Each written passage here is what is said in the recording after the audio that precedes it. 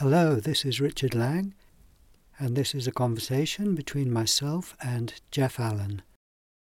If you'd like to hear more conversations that Jeff has recorded with other speakers, then please go to Spotify and search for Extrapolator with Jeff Allen.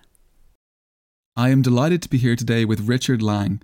Richard, welcome to the podcast. Thank you very much. A pleasure to be here. So, I know your voice very well at this point. I've been following your guided meditations using Sam Harris's app, Waking Up. And those sessions have been a source of joy, not only for the content, but also for your voice itself, which is wonderfully calm and peaceful. So I really think your voice is a great gift, and I'm excited to share it today with my listeners.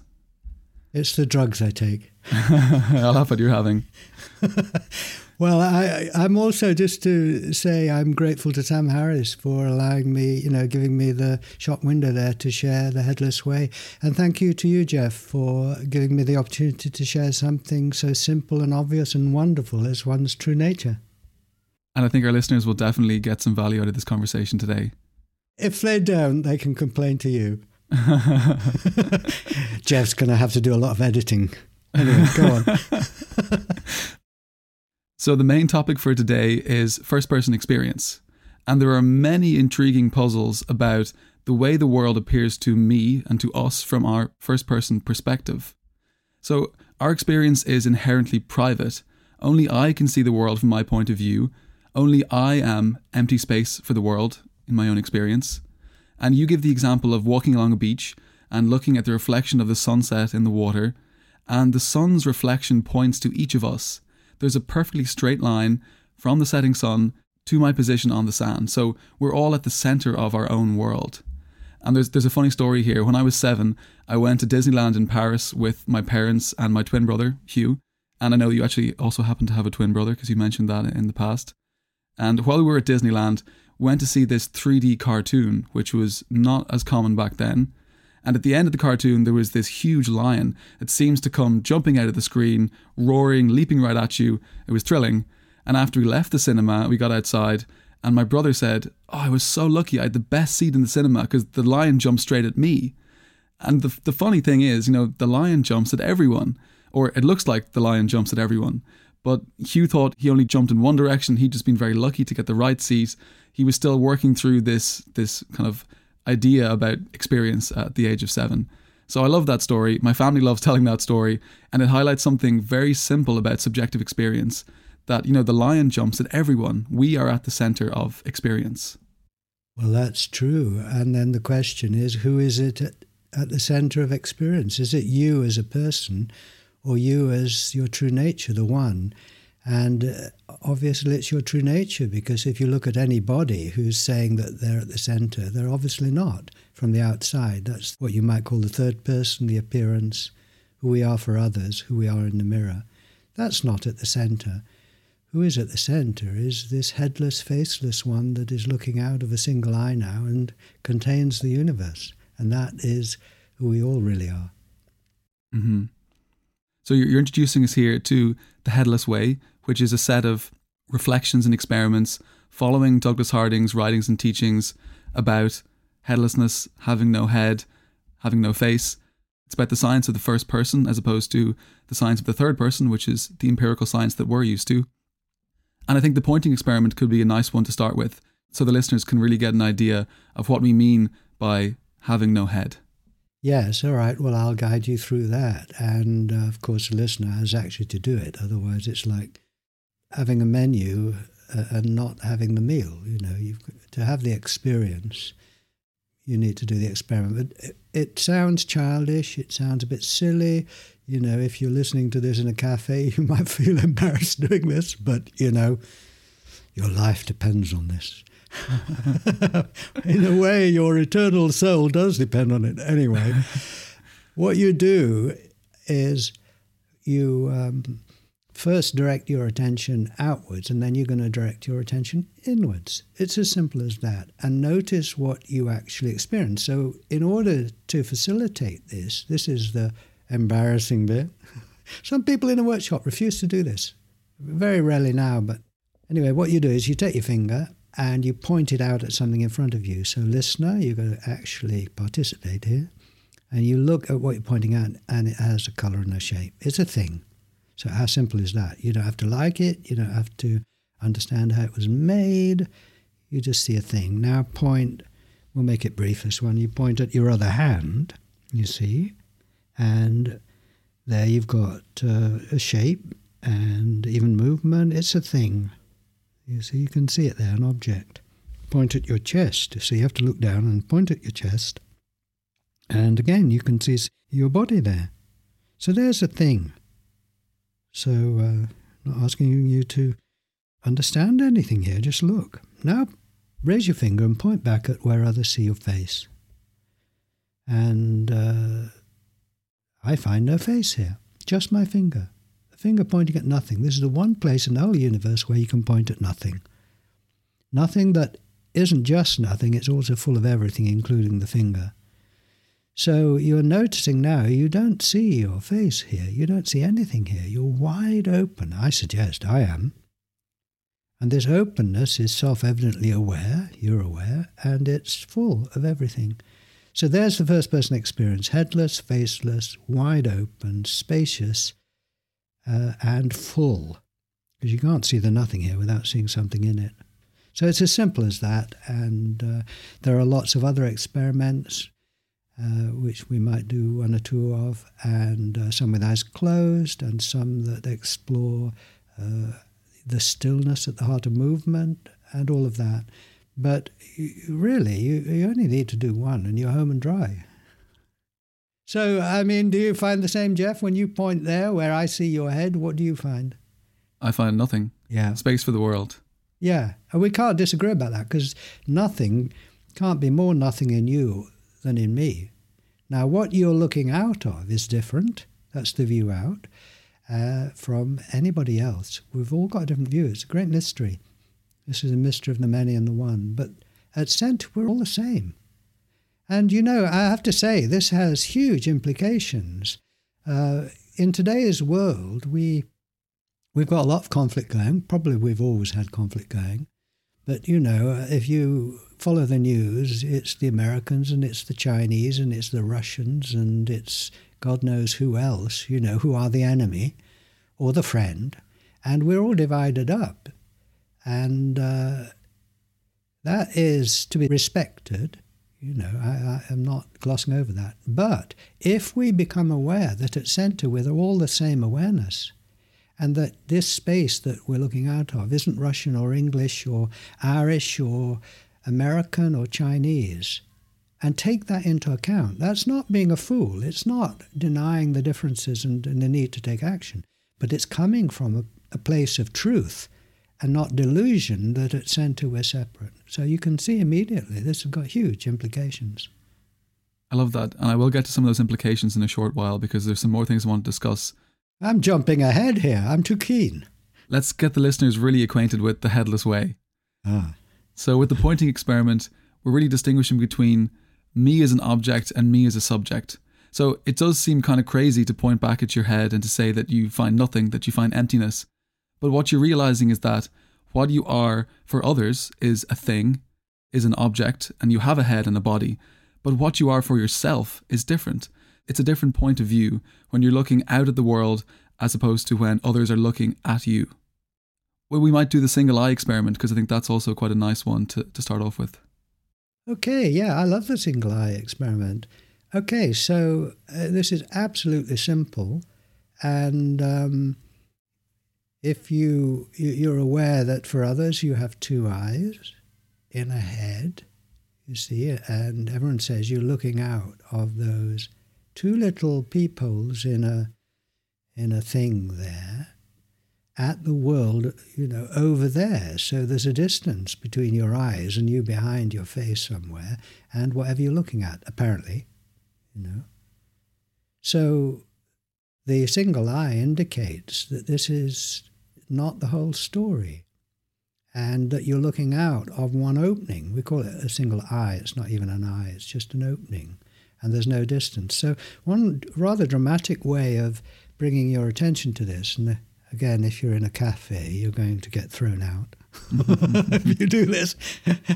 or not. Someone might come up to you and say, hey, I know what you're doing. You're directing your attention to your single eye, aren't you? I must tell you, I'm going to do this, but I'll tell you a funny story, because I knew Douglas Harding well. And he said, the thing I would love is if I was traveling in a train or an airplane or something, and the person next to me said to me, we've been chatting a bit, and the person next to me says, oh, by the way, I'd like to share something with you. And Douglas goes, oh, what's that? I said, well, I'd like to share that I'm looking out of a single eye, you see.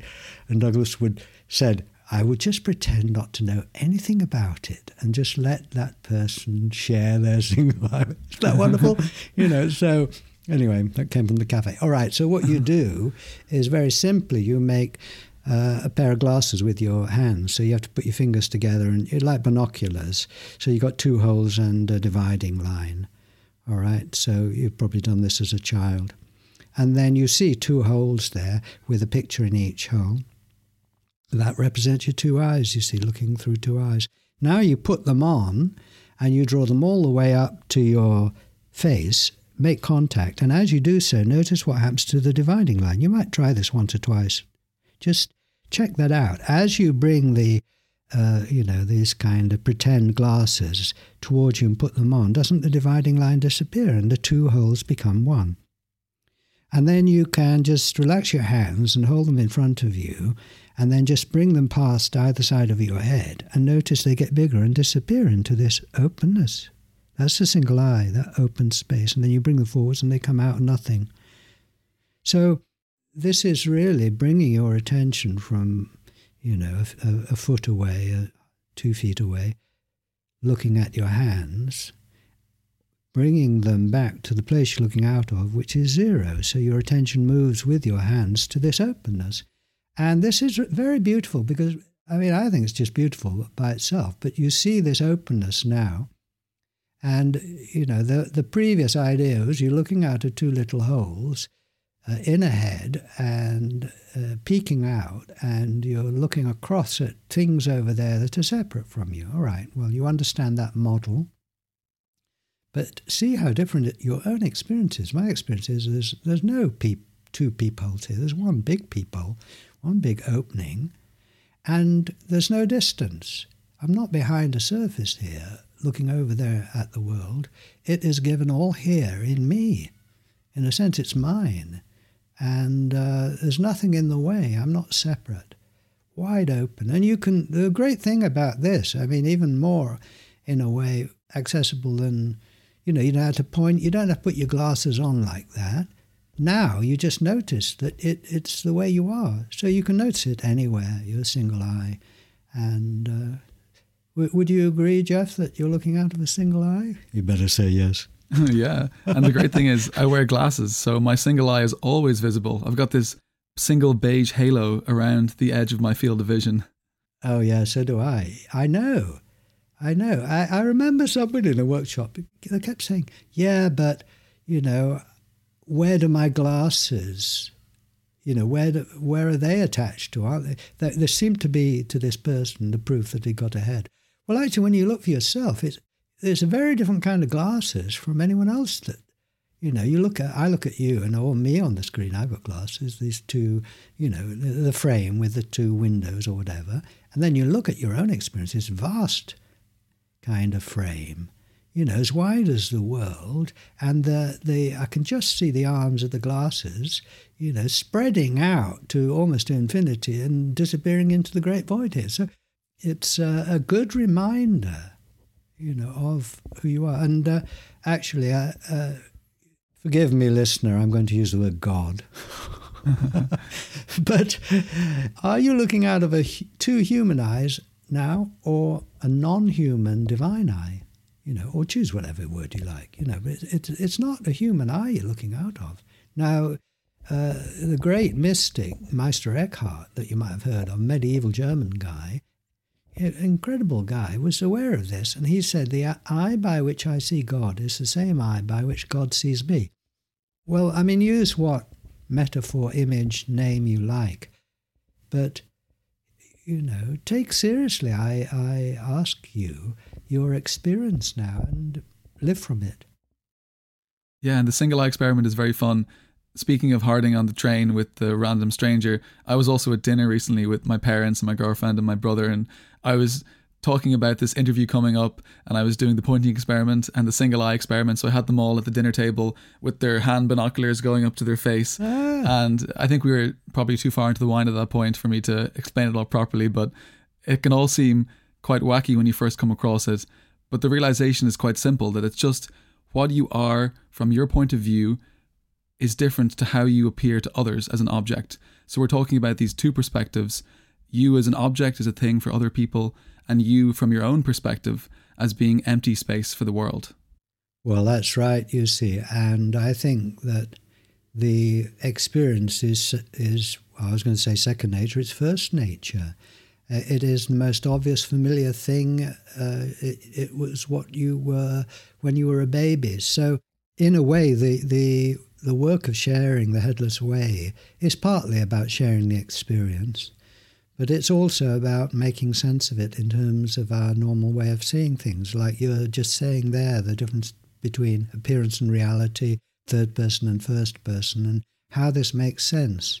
And I think understandably people are afraid that they are being asked to take on board something that is stupid or doesn't make sense, And I think that one reason for being very cautious about accepting this as true is that we have a deep caution about being conned.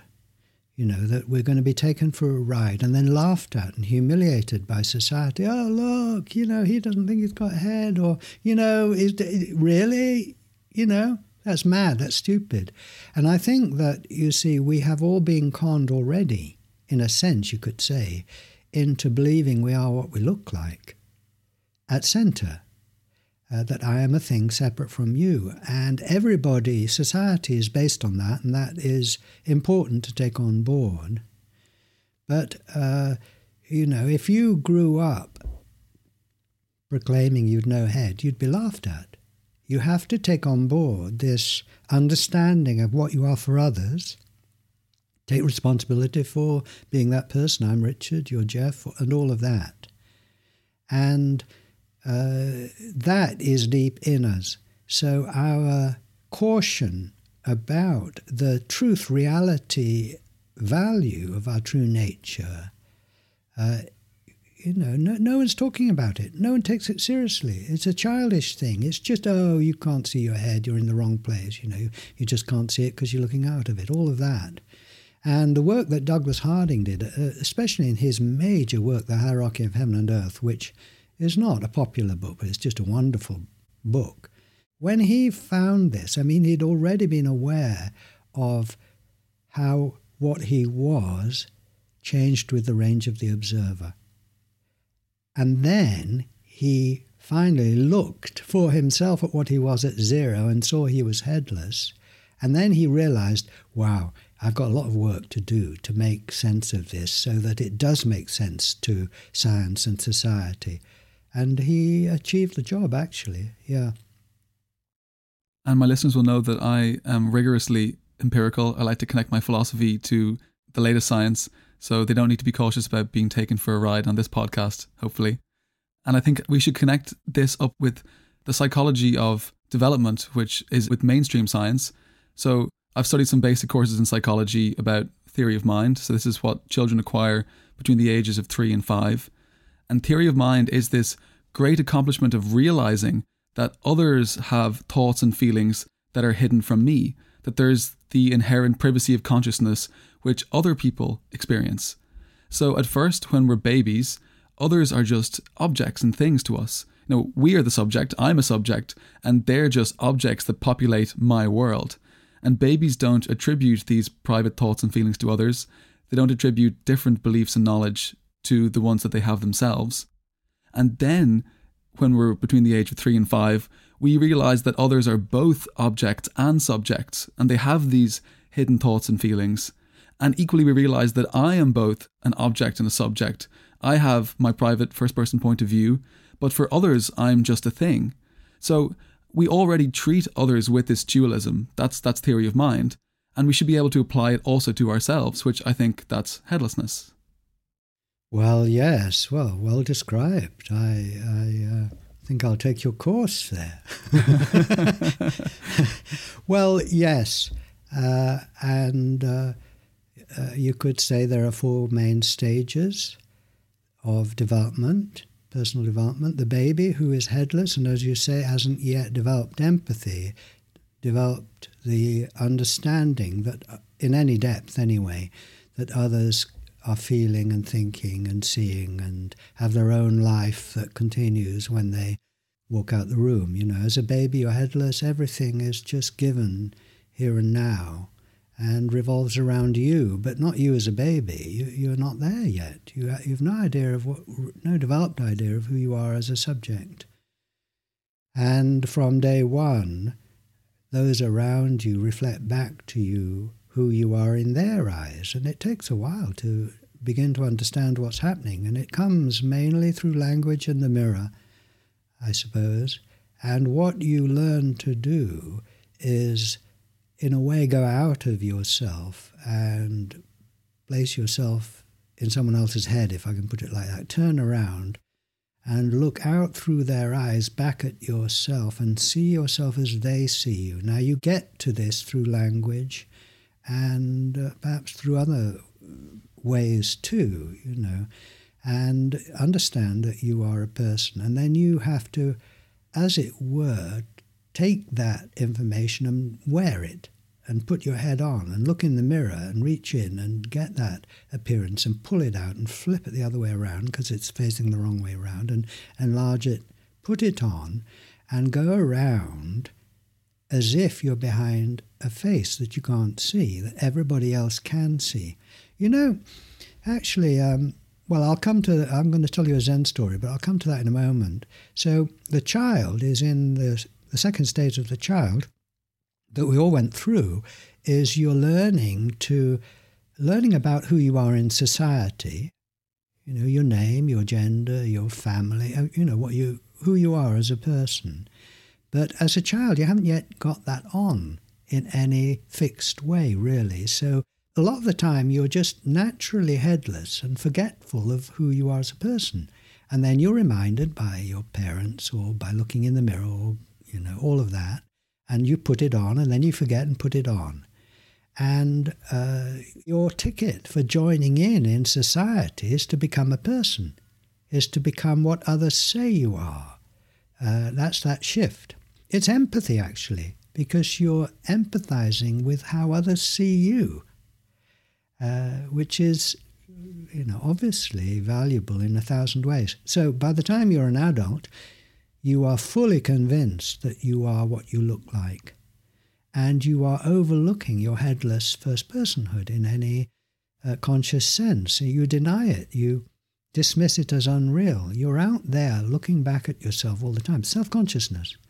And there are good things and bad things. You know, it's very good that you are aware of who you are. You enables you to achieve things. You take responsibility for being yourself. You understand others are seeing themselves in the same way, all of that. Mm-hmm. But of course, the downside is a sense of separation now, because you're this thing, and self-consciousness and feeling, you know, afraid of living, really, because you might upset someone. I don't know. You know, all of that goes with it. Mm-hmm. And what's the solution? Well, obviously, there are lots of solutions on the level of, you know, dealing with those issues, you know, through therapy or just taking action, whatever. But what the Headless Way is saying is, well, look, there's a 4th stage here, and it's the stage of the seer, the headless seer, which is simply reawakening to your point of view and taking it seriously. It's like coming home to what it's like to be you, without denying what you are for others. It's both. That's the difference from the baby. The baby is just headless, and you're not yet aware of who you are as a person. But as you grow up, you take on being aware of being a person, forget your true nature. Then, in the 4th stage, you reawaken to your true nature. You look for your single eye. You point back. You see, am I face-to-face or face-to-no-face with others? So this is, you know, without the 4th stage, you're missing out on what the whole thing was leading to, in a way. And the fourth stage isn't a fixed thing. It's an opening into a new life of living from your true nature whilst being aware of being a person in the world and all of that. Yeah.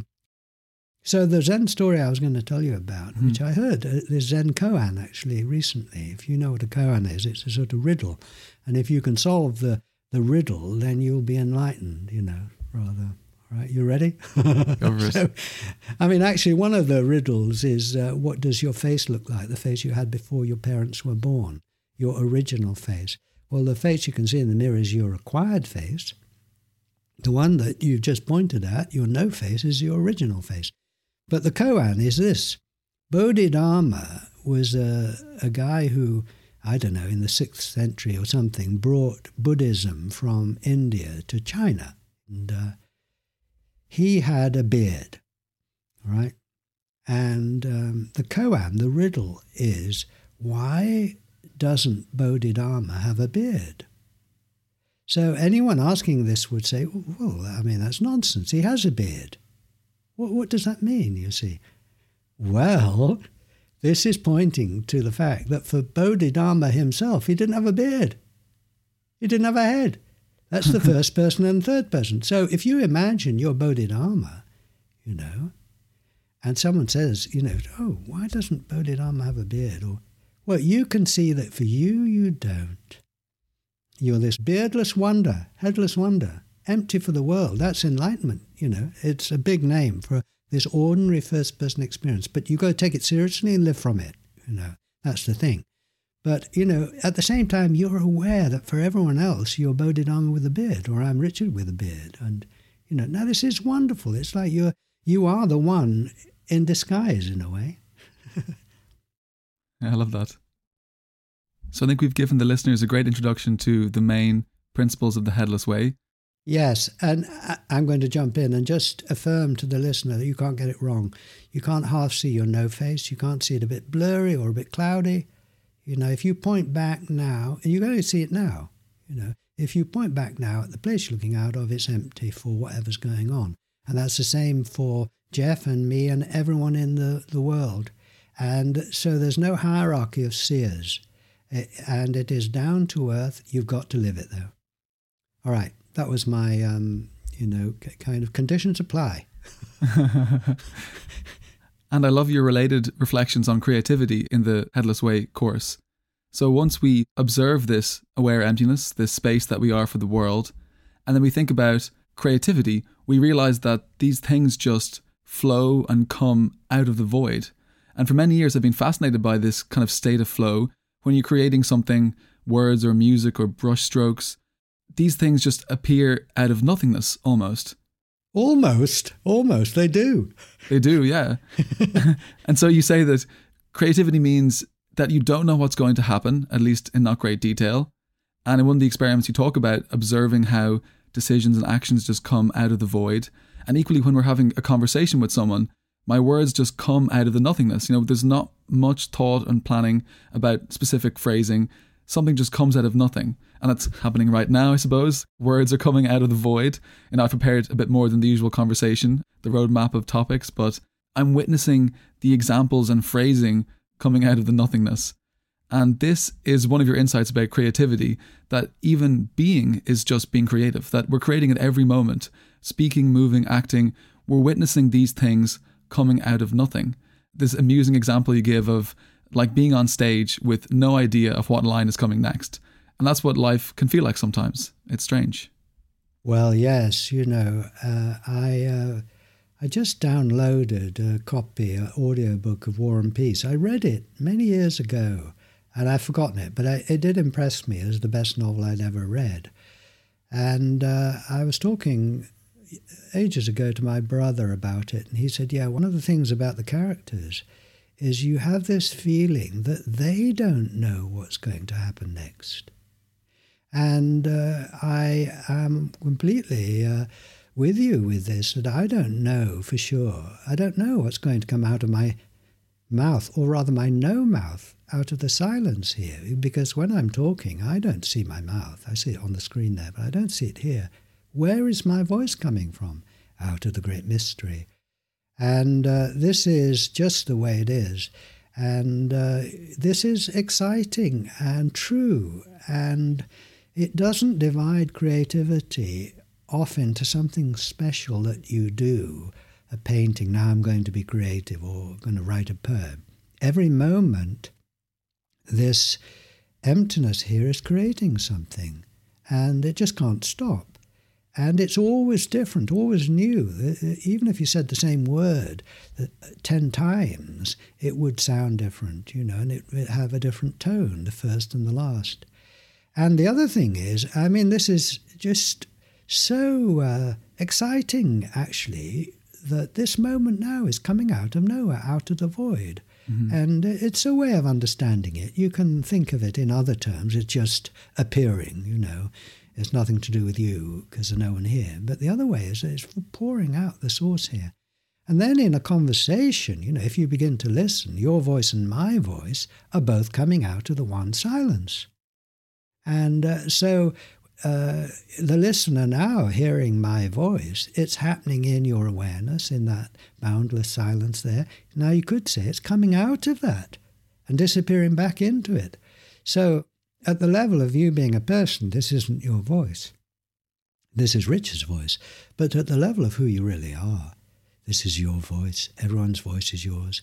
The bird song in the garden is your song. This is refreshing. This is rich and wealthy. And it's not just hearing. You look at something. You say, well, that is appearing in the emptiness here. Well, it's coming out the emptiness. And I think we know this somewhere in our hearts. If you can't remember something, or you have a problem and you can't solve it, well, one way to deal with that is sleep on it, or just wait and give up. And then it comes out, hopefully, Well, where does it come from? Yes, it comes out of this incredibly, infinitely creative, inventive mystery that you are. Yeah. It's amazing, yeah. It's a mystery. Creativity is particularly interesting to me. I depend on creativity for lots of my most important projects, like writing philosophy, podcasting, writing music, and of course, walking and talking and acting in the world. They're also creative acts. But I loved your reflection on the question, so what? So towards the end of the Headless Way course, you talk about the implications of headlessness, and you say, these are some of my reflections on the question, so what? Ask me again in a couple of days, and I'm sure I'll come up with different responses. Different responses will arise from the emptiness, from this space. And this struck me as just a brilliant insight that there's no definitive me, there's no definitive responses. Different things arise in the space that's me. And I've been thinking about this a lot recently because I just started writing a book, my first book. And in the past few weeks, I've started writing the first few chapters. And when I sit down to write, I get into the state of flow, and that's a great thing. And these examples and expressions and turns of phrase just flow out of the emptiness. And of course, I have a detailed plan. I have an outline of chapters. I have an outline of the subtopics in each chapter. But the particular way that I express these ideas, the way that I arrange and explain them, that's not pre-decided. So one day I finished writing, I looked at my examples and sequence of ideas that I'd just written, and I thought they were just rather arbitrary. They just flowed into my mind on a particular day. And it seemed like there were so many other ways I could have explained it, other examples I could have used, other phrases I could have used. And that's the point. It is arbitrary. There are so many other ways that I could have explained it. And I realized that there's no definitive book. I can't chase some definitive way of explaining these things. So I'm going to sit down over the course of the next few months, and I'm going to write one book, one of the many, many books that I could have written, and I'm only going to write one of the possible books. So it was a bit of a revelation for me to embrace this idea that there are many possible books that can flow out of me, but sadly, I'm only going to see and write one of them. Well, my brother wrote a book called Is a Text a Human Being? That's David Lang, my brother. And his point was that when you read a book, you have your interpretation of the book and the images and feelings that arise as you read it. And that is part of the experience of reading a book. You could say that's part of the book. So every time you read the same book, it's a different book. So that's creative. When anyone else reads it, it's a different book. So, yes, it is This frees you, doesn't it? You don't have to somehow pin it all down. You see what comes out. And even your detailed outline, which you're following, that came out the void, you know. Yeah. And people say, oh, I'm not creative. Well, this is saying, yes, you are. And I think the art of creativity is seeing that you're being creative already. You know, you're just sort of making it up as you go along. Okay, so let's dive into some of the philosophical implications of headlessness. I'm saving kind of the deeper metaphysical issues for this segment of the conversation. And I'd like to start by talking about perspectives. So we've been talking already about how we have these two sides to ourselves. You know, for others, we're a person. For ourselves, we're space for the world. And the challenge that you give to become a headless seer is to accept both realities, accepting both perspectives. And you talked about the final stage of being a headless seer. And it's not about giving up our identity in society as a person or as an object. We have to kind of accept this dual aspect. So it's the insight that, a kind of metaphysical insight that in the world there are these many perspectives, and that the world as it appears from one perspective is not the way it appears from other perspectives. And we have to kind of learn to live with these dualisms and to get our heads around these many perspectives. Yes, well, I agree there. And yes, what you are for yourself and what you are for others. And the idea that awakening to your true nature means that you're no longer aware of your human identity, or you no longer have problems, you know, and difficulties and challenges, just seems to me to be not the case. My experience is that awakening to my true nature goes along with the challenges of life and the deep, deep, deep feeling of being a person. When you're a baby, you're the void, you're the emptiness here without an idea of self and other in any developed sense. And throughout your life, you remain as this space. Even when you're not aware of it, you are this space. So what happens is that during your life, this awareness of self and other emerges in the space. It doesn't stop you being who you really are, the space. It is an add-on, an accessory, you know. And that is pure creativity, I would say. That's not something going wrong. It feels like it in the third stage of the adult, when you don't know about your true nature, when you are only thinking of yourself as the one in the mirror. And, you know, quite a lot of people get along all right with just that, because you already are the space. And you only have to let down your guard a bit, and you're naturally being the space. You know, that laughter and carefreeness and love, really, I would say, all come from this instinctive sense that you're not separate and that you're free.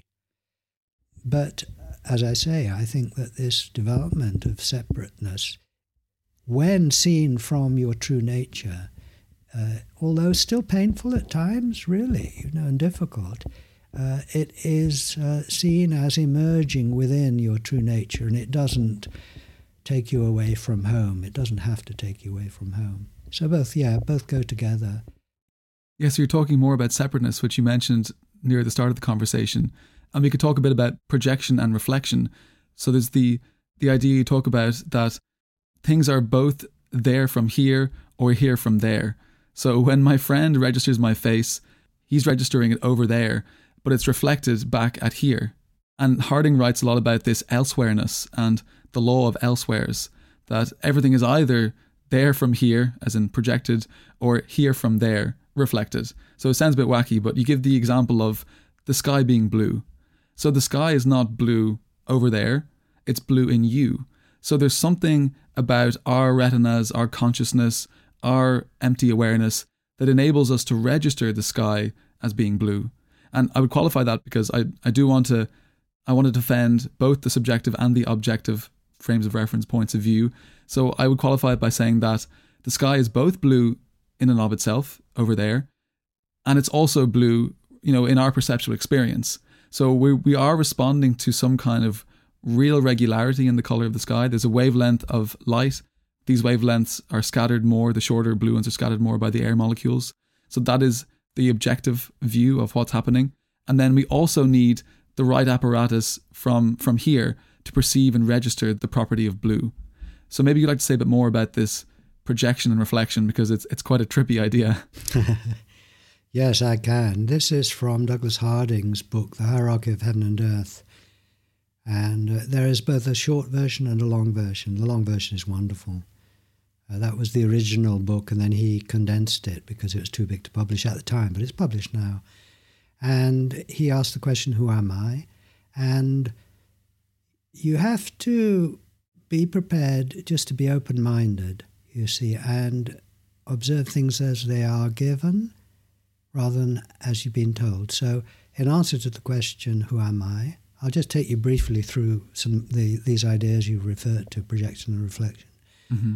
First of all, he says, well, I'm a person. Common sense says I'm a person. See, and I think that's brilliant. He starts with that because that's the normal view of who you are. I said, but wait a minute. Common sense isn't over here where I am. Common sense is over there telling me what I am from there. What am I for me?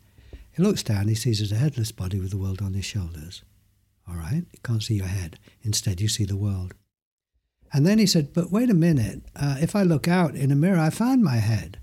So you've got a head, but it's not on your shoulder, not to your center. It's out there in the mirror and in reflecting surfaces. So there's a region around you where your head appears, because if someone looks at you from 3 feet, they'll see your head. But if they move up to you, it disappears. They get a patch of skin and move away from you, you shrink to a dot. So there's this sort of donut-like belt around you where you appear human. Mm-hmm. That's the first bit. That's your first person experience, seeing your appearance there. Now, as your friend, when your friend enters the room, they can see your head out there if they stay at that region. If they come closer, they can't see it. So they register your head out there. And of course, if your friend is registering your head out there, seeing you as a person, well, they're in the place where your face appears. And you're in the place where their face appears. You're at an equal distance. So I'm looking at you, Jeff, and I'm over here seeing your face here, and you're over there seeing my face there. And that is reflection. So reflection is like registering an image in a mirror. It's flat. It's over there in the mirror. So I register your face here. Or if I was looking at the listener, I would say, I register your face here. But I don't keep it. What I do, if I point at your face, I don't point at me. I point at you. I say, your face is really actually over there. And I point at your center, your emptiness, you see. And that's called projection. I reflect it here and I project it there.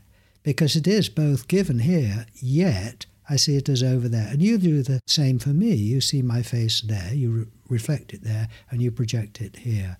And this is, as you say, connected with the law of elsewhereness. And nothing is in just one place. And this is how it's given. And so I look at the blue sky and I say the blue sky is here. You know, and it's not over there. If I went up to the blue sky, it wouldn't be blue. It wouldn't, the molecules would be atoms, would eventually be nothing. The blue sky comes to me and other observers to be blue, but I don't keep it. I project it back on the blue sky. And this is kind of Alice in Wonderland world, isn't it? The Alice wanted to meet the queen, Red Queen, and she went up to the Red Queen and the Red Queen disappeared. And she had to come away from the Red Queen to find her again. She had to move away to find her. Well, to find you, I've got to keep my distance. And if I go up to you, I lose you. So this starts the hierarchy, that book, and goes on from there, because obviously if I'm viewed from much further away from the moon, I appear as the planet Earth, you see. I really do. Because once you see at center you're nothing, I'm not Richard at center, I'm Richard out there. And then I'm a planet further away, and I'm a star further away. Or I identify with my country, which is what I look like from a bit closer, or all of that, So this is, the hierarchy is the many-leveled system of appearances which emanate from this empty center where you are. Yeah, so just, I've tried to get these ideas out for years and years, and I occasionally send the book out. And the model, we've got a model. And, most people, academic philosophers in particular, just don't take it on board. I mean, one, you've got to take on board a new vision of the universe.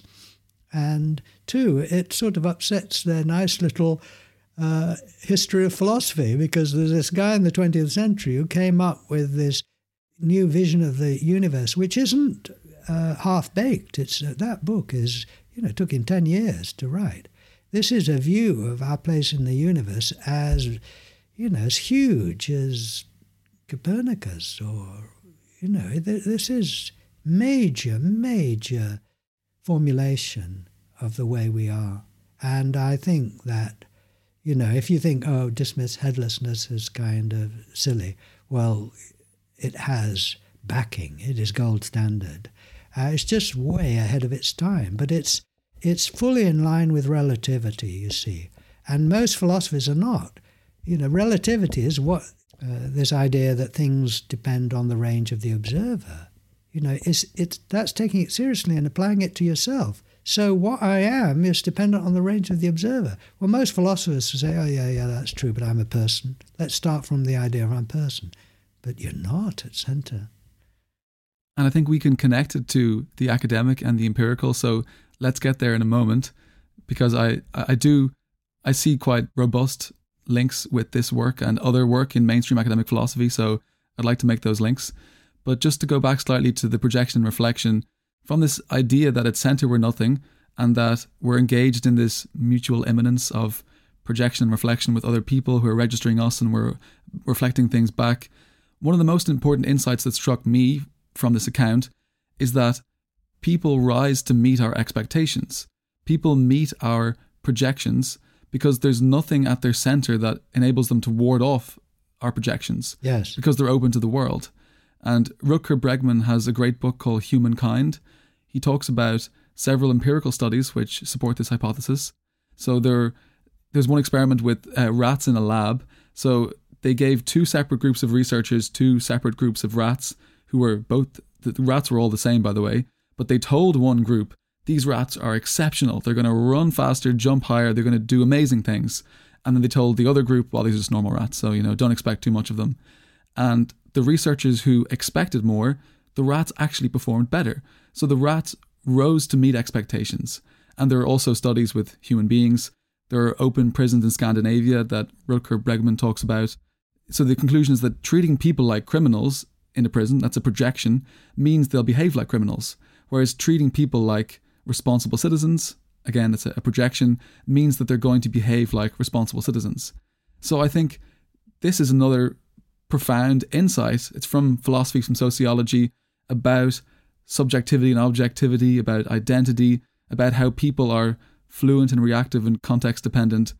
And I think it really is a major implication of Harding's work and your work, that if we're nothing at centre, if we're empty space for the world, then we're malleable, we're susceptible to other people's projections. Oh yes, we are. That's very profound. And when you see that this is true, that others are what you make of them and what everyone else makes of them, but this is a deep responsibility to how you respond to others and how you treat others. There's many ways of looking at this. There's that what others are is they come to you to reveal themselves, and you project that back on them, and you are what everyone is making of you, because you've no information on your own about what you are as a person. Mm-hmm. You're dependent on others. So this is a great responsibility, really. And also, along with this, is when you're seeing who you are, you see that you're face to no face, that the other person is in you is you. So it must change slowly in your heart how you see others, that they are yourself. I think that's a profound thing. And the day when each of us begins to really take that on board, and the day when our leaders, when if you're American and the other is Chinese, well, be careful how you paint the picture. and how you talk about them. And it's not being stupid. It's not being therefore, oh, I'm going to deny all this stuff about you. It's realistic. This is how I see you. But it's a very different thing from seeing yourself as separate from another and seeing that the other is in you and you're in them. This is a very deep change, and people have known about this for thousands of years, of course, but this is a new way of coming to it, directly seeing it, you see. Yeah. The other thing just about projection is it is usually used as a psychological thing, that I project my feelings onto you or my preconceptions onto you. Well, Douglas Harding is saying, well, actually, you project everything on them. You project the content of your awareness isn't just what you think and feel. It's everything. And now I project everything from here, you and the sky, and it's all me. It's all, my responsibility, my own projection, as well as in a mysterious way not being me, It is somehow mysteriously other. There's the paradox, yeah. But no, that's a great insight, Jeff. And this is where, to see you're headless, to say, oh, well, that's simple. What is there to that? How's that going to affect my life? Well, here's one of the ways in which, it'll never stop affecting your life and never stop challenging you to grow, yeah. And I think that really should shape human policy and behavior and attitudes and to how we view other people, that insight. And let's make that connection to academic philosophy that I was talking about. So I'm not sure if you've heard of Janan Ismail or if Ismail has ever read Douglas Harding's work, but she's one of my past guests, and she's written a lot about the nature of perspective, and I think it's very important work. She talks a lot in terms of frames of reference. So she talks about the frame independent perspective versus the frame dependent perspective. So the frame independent perspective is outside of any frame, this shared objective, it's modern physics. And then there's the frame dependent perspectives of a person, agent, a system. It's the subjective and the private. And one of her best examples, I think, is about the experience of time. So there's this puzzle about time because time appears to flow. In my own subjective private experience, time flows from one moment to the next. There's this constant conveyor belt of moments. But from the perspective of empirical science, time is static. Time is just a spatial dimension. There's no now in time any more than there's a here in space. And time doesn't flow any more than space flows. And so Ismail's insight is to recognize that these are both equally real. They just exist in different frames of reference.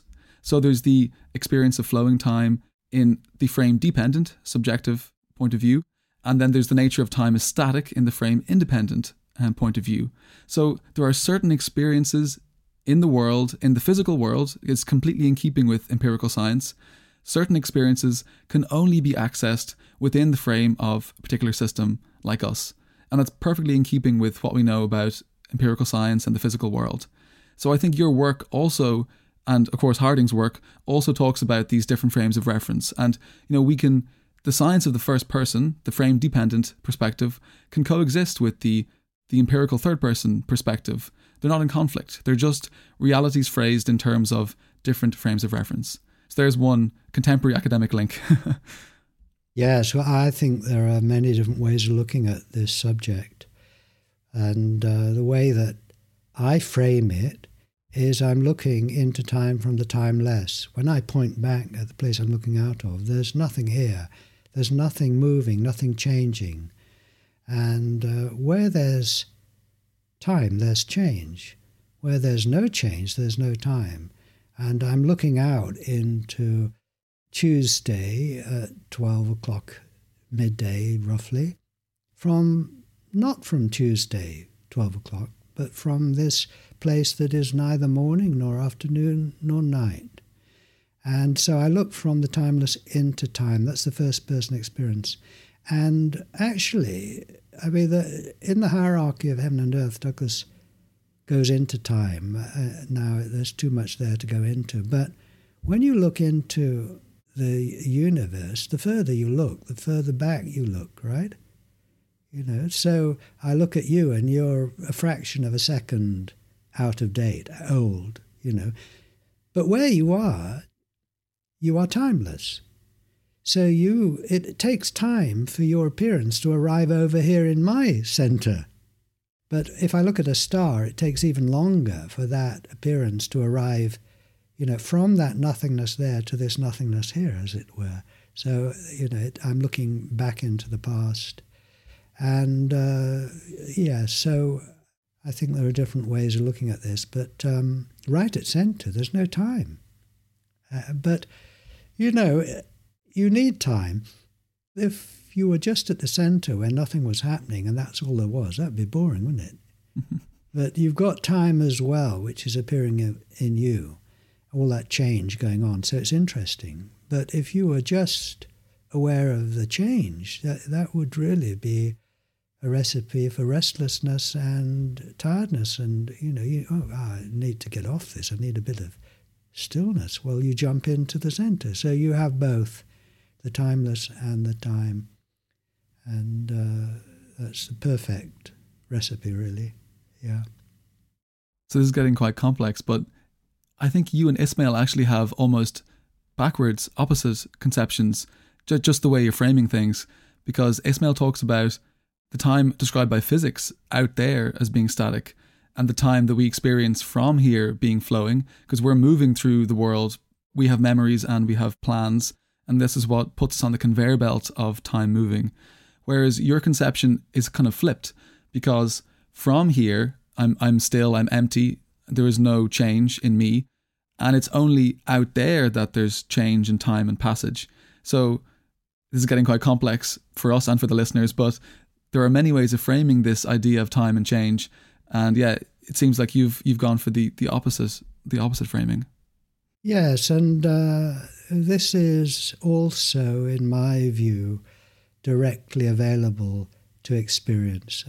You look at your watch and you see what time it is, and then you notice the place you're looking out of has no, you see the watch face there, but you see no face here, no place here that is changing. That so to me that is directly available.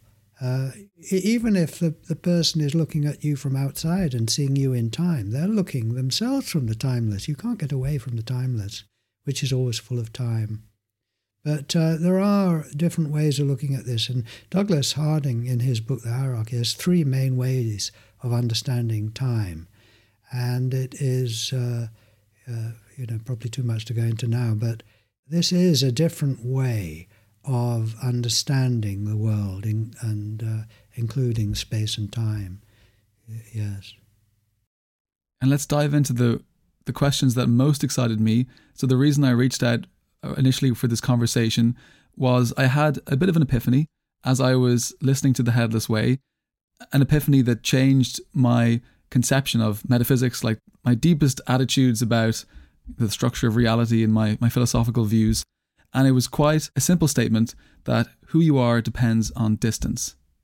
So I'll give you the backdrop to how I was thinking before that. So I've had these deep questions about what reality is really like, and does the world persist outside of my perspective? Is the world the same for all subjects, or does somehow the way I look at the world affect it? Does who is looking at the world affect the way the world is? And I've been quite a staunch realist. I've been the one to defend the persistence of the mind-independent world, as we say. And I would say things like, the world just is a certain way. It doesn't matter who is looking at it. It is persistent. There are regularities and invariances. And then I was listening to The Headless Way, and, it got to me in a way that a 30-page academic paper couldn't have got to me, because it was just a simple phrase. Who you are depends on distance. So at a distance of 2 meters, you're a person, an organism. At a distance of 2 micrometers, zooming right in, but you're nothing but cells. And then zooming in further, you become atoms, subatomic particles, then mostly empty space. And then you can zoom all the way back, and at a distance of 2 kilometers, you're a mountain. And then at a distance of 2 million kilometers, you're a planet. And so reality isn't changing, but what's happening is physics depends on the range of view of the observer. So the underlying reality itself isn't shifting in any way, But depending who is looking and at what distance you're looking, reality appears very different. So I had this insight that there are many, many ways of carving the world, depending on the observer. And because there's no correct range of view, there's no correct observation or range of observation, there's no one true carving of the world. Again, I'm dealing with these dualisms because there's both the persistence of the world, but there's also these many ways of subjectively carving up the world. And here we are again with our two frames of reference, the objective and the subjective. Well, I'll comment on that, but first I am reminded of an experience I had when I was giving a workshop with Douglas Harding. I mean, many years ago, I was very young and just was there, helping him. And it was just before the workshop started. We were on a kind of stage looking out. It was in the East End of London, looking out. It was a Christian group, but looking out of all these people. And Douglas said to me, it's a strange thing. You're going to disturb people. You're going to upset people. Good thing, really, but, some people don't like it. But you got disturbed. You got upset. Shaken up. In a good direction, you see. And I don't know what makes this appeal to some and not to others. That's a mystery. If you accept everyone is nothing like you are, and you zoom away from them, then you come to where they appear as an atom, and then a molecule, a cell, and then as a person, and then as a town, perhaps, and a country and a planet. Now, the strange thing is, if you zoom away from the nothing, one track reveals at a certain point the cells, which are all the same in us, suddenly appears as Richard. Whereas if it's zooming away from your centre, it appears as Jeffrey. Now, why should the nothingness appear as Richard from here and as Jeffrey from there when it's the same, when it has no characteristics at all? And then you proceed further away and we both merge in the planet. And this isn't an explanation, really, of how individuality arises. It's an observation of it. But isn't that wonderful? That there's a unique track out from the nothing that is pretty much the same in atoms and molecules, and then suddenly emerges as a stone, or as a tree, or as Jeffrey, you see, and then merges into the planet, so this middle region where and at the very nearest part, we fade out, and the furthest away we presumably fade out. And in the middle is all this beautiful kind of individuality, especially in this particular region where we're different. It's an incredible. Now that, you can't deny that. Science, zoom away and you see this. This is observable. But, you can't, that is just incredible creativity. I mean, you couldn't dream that up, except you did. Yeah, it's such mind-melting stuff. These are the most incredibly interesting issues about the metaphysics of identity, what makes us who we are, and again, how we come to be in this physical world. This is the perspectives, how there can be a subjectivity that exists with all this physical stuff. And I really think that Jinan Ismail's work aligns with a lot of these topics. She has a book, How Physics Makes Us Free, and she talks about all these issues about the self and free will and identity, and she talks about zooming into particles and zooming out to galaxies, and it's only in the middle distance that we are persons, that we have a self, that we have free will. These are emergent properties, and she wants to reconcile this with empirical physics. So yes, we accept that at the smallest scales we're just particles. So if we want to talk about people and identities and selves, we have to be at the right measure, the right register. Yes, that's right. And there are different qualities emerge as you zoom away. Right down at the level of the particle, you don't know where anything is. It's just complete random. But that isn't the same at the human level. You can predict where a person is going. I'm going to raise my hand. There you are. I've raised it. So there are different qualities emerge as you zoom away. Yes. Yeah. Mm-hmm. So maybe we'll enter the last segment, and I'd like to wrap up with some more critical reflections about the Headless Way, because I'd love to hear what you have to say about these ideas. You can tell that I'm, of course, very excited about the Headless Way, and I want to unpack all the things it has to offer. But I have a few more reflections. You're going to play devil's advocate now. Well, making points that I might necessarily make myself, but somebody else might make, or, no, but some reflections that I had when I was following the course. So the first one is about this idea of kind of conceptual reframing. So is the Headless Way just a conceptual reframing of experience? Are we just using concepts like headless and timeless to reframe how we're seeing experience? And reflections about the space of consciousness, you say things like, I see no marks of age, or I see no change in this space, so it's timeless. So is this seeing who we really are, or is it just one of many conceptual framings that we can have of experience? And can we access the experience of being headless or of being the aware emptiness without these concepts? Well, essentially, it's non-verbal. And so you are it. It's not a matter of whether you can access it or not, with or without context. You just are it. I accept that. I understand that language is necessary to communicate about it. And so far, our language has mainly been framed around self and other. And so, yes, this is a new language. It's a new reframing, if you like, of our experience. Which is necessary. We need to reframe it, to bring it onto the front burner.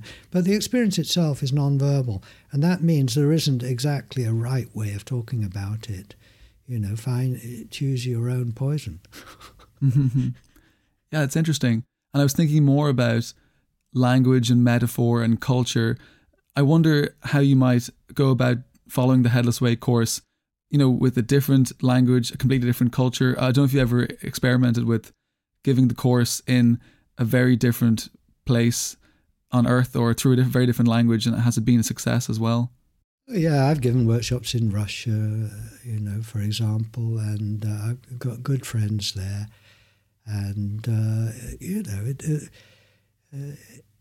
it's not dependent on a culture. I don't know what it's dependent on in terms of someone saying yes to it. It's something very mysterious, the one saying yes to the one, or the one saying, no, I'm not ready to be aware of myself, And I don't think a different culture is any barrier at all. This is so deep in everyone, deeper than language and culture. And people will express it differently. That's interesting, No, I found no barriers like that. It's not at that level, no.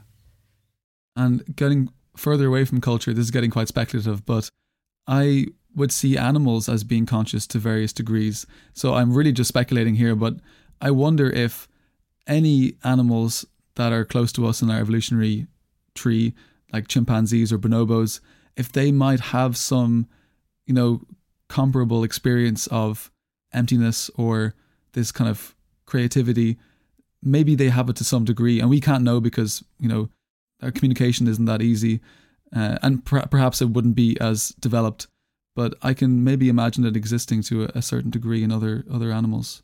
Well, yes, why not? I mean, for a start, everybody, every animal, every insect is looking out the nothing. You have a tiny little fly on your desk. For itself, it's not tiny. It is the single eye, full of the world. This is true for every being, at the very least, every being. And so the chimpanzee, the dog, the cat, the bird is looking out of the same nothingness that you are looking out of. Now, just as we've got a sense of self as well, and you need that to protect yourself, so the bird is on the lookout all the time for a predator, or the mouse, is very aware of itself as, in some way, as an individual. But it is both. And the cat sitting there, just sitting there, is just being the space. Now what?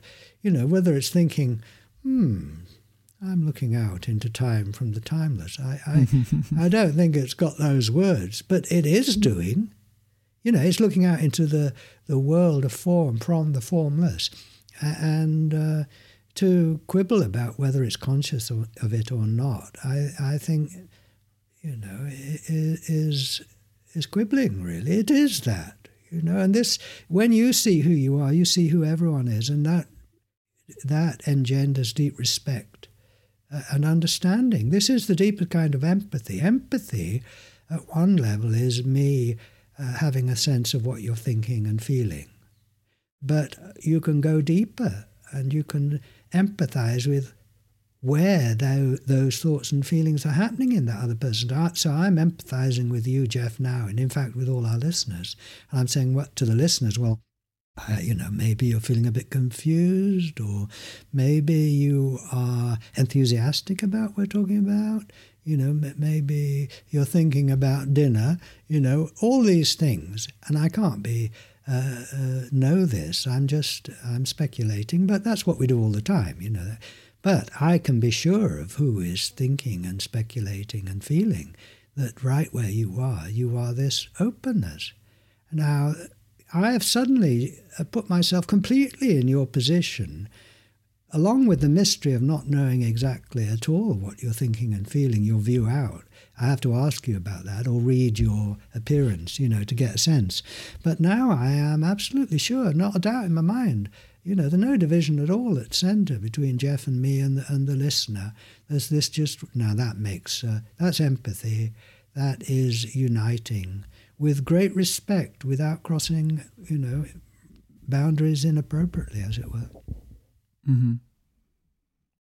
And the last point I might make is about vision. So I've studied a lot of philosophy of perception, especially in the last year, quite intensely. And some philosophers of perception criticize how vision dominates in studies about perception, because we have many sense modalities, hearing and smell, and proprioception, which is sensing things within the body. And I think it's fair to say the Headless Way does focus on vision in a lot of the experiments, like the single eye and pointing, and, experiments about traveling. Think about when you travel, the world comes to me, it disappears into my single eye. And if I'm sitting backwards on the train, the world appears out of my single eye. And you do, of course, talk about taste and smell and touch in some experiments, but I think they're still framed in terms of vision. So when I raise a glass to my lips, I can no longer see the glass because it disappears into my single eye. But from other modalities, I can feel the glass against my lips. I can feel the swallowing. I can feel that's proprioception.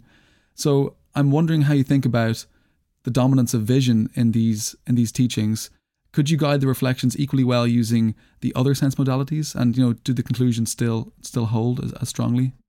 Well, they do, yes. And obviously one uses vision because it's the dominant sense and the easiest way to communicate about one's true nature. But it's great fun to explore the other senses. So, for example, if you close your eyes, if the listener close your eyes, you just made the world disappear. You see, now open your eyes, you make it reappear. Now, if you were to see Richard doing that, nothing happens. That's the third person. But the first person, you have this power of making the world disappear. So if you do that now, you close your eyes and you've just got a kind of darkness, we'll come to the other senses. But the darkness is given there in this boundless openness at no distance, in my experience, you see. And consciousness is just single on present evidence. Now you become aware of your body sensations. Now, in present evidence, how big is that field of sensation? You see, how wide is it? Well, you don't have anything to compare it with. In my experience, I can't say how big I am. You see, if I go by my sensations, and if I go to my right foot, well, I have a memory of my right foot, and it's, so far away and a certain shape, and that's very useful. But, if you'd just been born, you wouldn't have that idea of a foot there. Well, just go with that. Pay attention to the sensation you call your foot. That's just a kind of a cloud of energy floating at no distance, isn't it? Or your back. I mean, you call it your back, but how long is that sensation and where is it given? And then you go to the whole field of sensation and you say, well, I've just been born to help me pay attention without my knowledge and imagination, how big am I? And where am I? And how old am I? You see, so this is almost more obvious with your eyes closed. What eyes, you see, in this spaciousness in which, for example, the sounds are happening, coming and going in the silence. And then you go to your thoughts and feelings. Say, well, my thoughts and feelings are in my head. Well, on present evidence, I think of a number. Where is that coming out of? Like we were saying before, it just comes out of nowhere, no mind, and disappears. You see, or all your mental chatter, is it contained inside something, or is it just appearing like the sounds are appearing in the great emptiness, you see, and disappearing again? And if you pay attention, if you're sitting down, to the sensation of sitting on your chair, well, you've got your idea of your body on the chair. There's a separation there, two things. But on present evidence, isn't it just, where do you stop and the chair begin? You know, what chair? Isn't it just a sensation given in awareness? And if you just be aware of your whole body and the sensation of your body and the weight of it, you see. Now, to me, that weight is given in the weightlessness of consciousness. It's just floating there. It's very relaxing, you see. It's just the whole weight of your, what you call your body, the weight of everything floating in consciousness. And then when you open your eyes again, you see, then the world appears in the nothingness, and you've got your body sensations. Well, you understand the body, you know, that's my back and that's my foot. But at the same time, the first person experience is this whole field of sensation floating in the nothing, you see, and you're supported by awareness. It's just everything, sounds, feelings, sensations, colours are floating in awareness and can't sink. They're just floating in awareness. So there you see, I mean, there's lots of experiments with eyes closed and movement, you know, with lots of experience without depending on vision, which are great fun and freeing in their own way, yeah.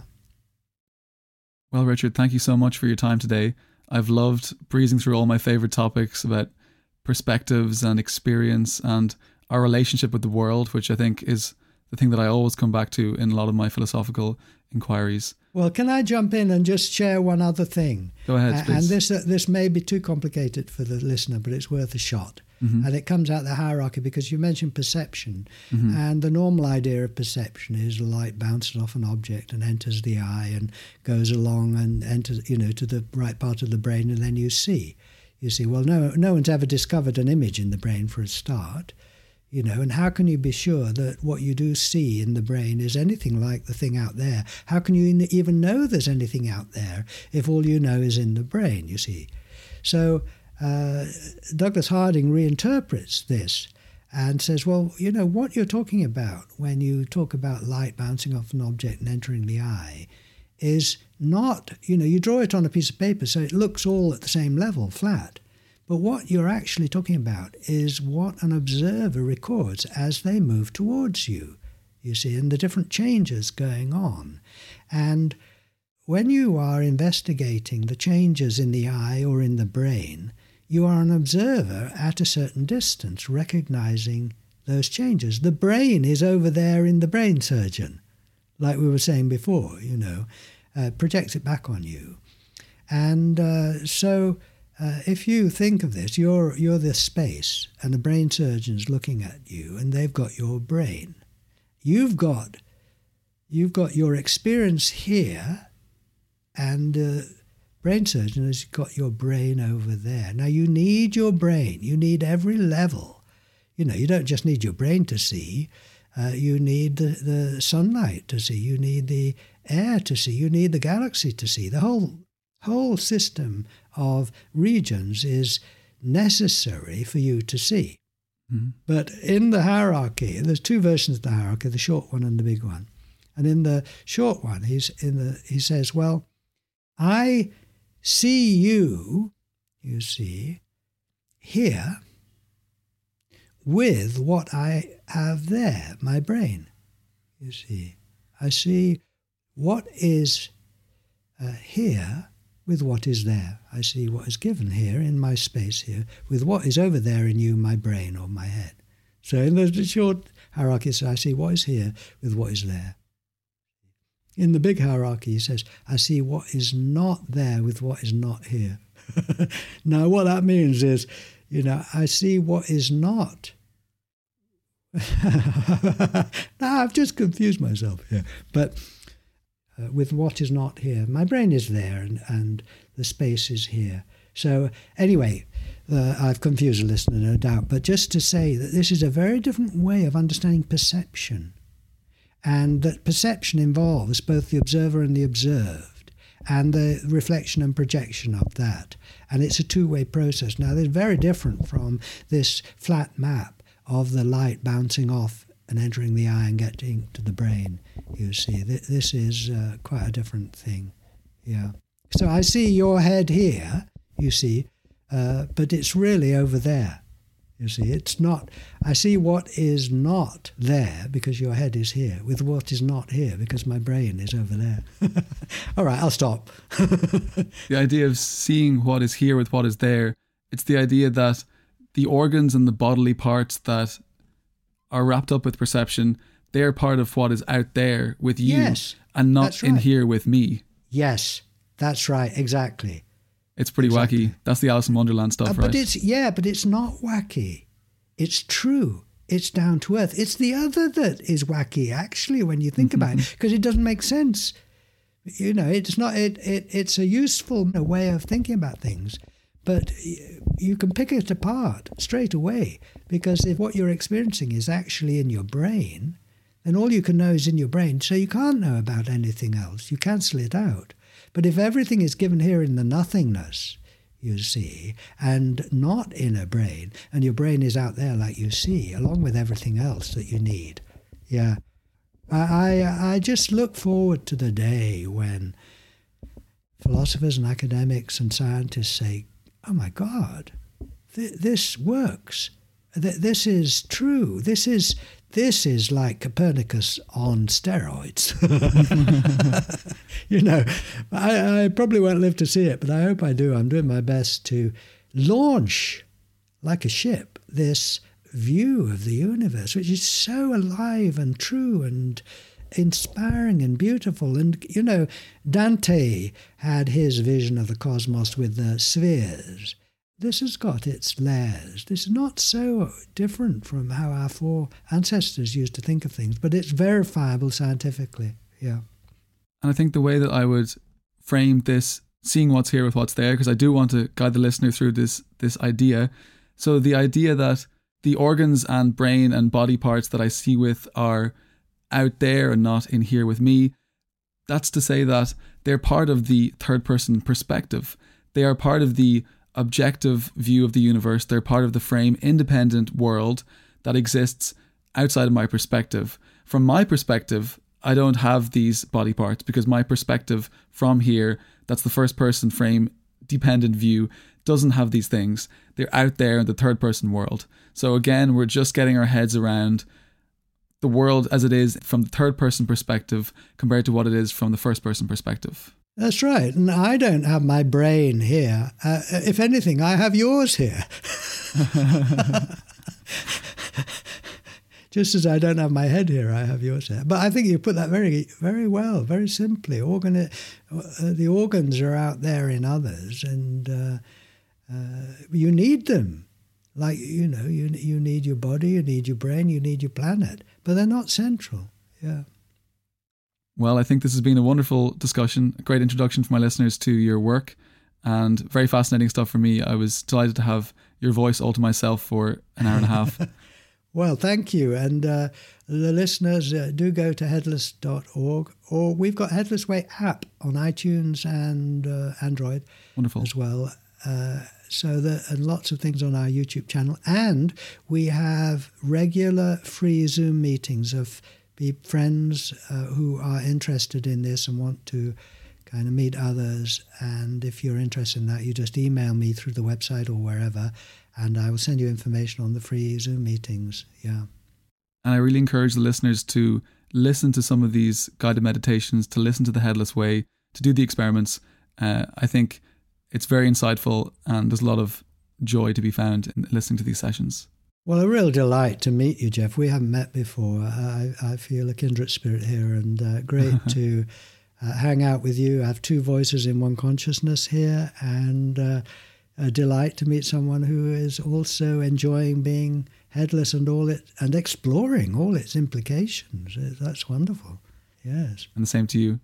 Okay. All the best. Until the next time. Thank you, Jeff. Yes. Okay. Bye-bye. Bye-bye. Bye-bye.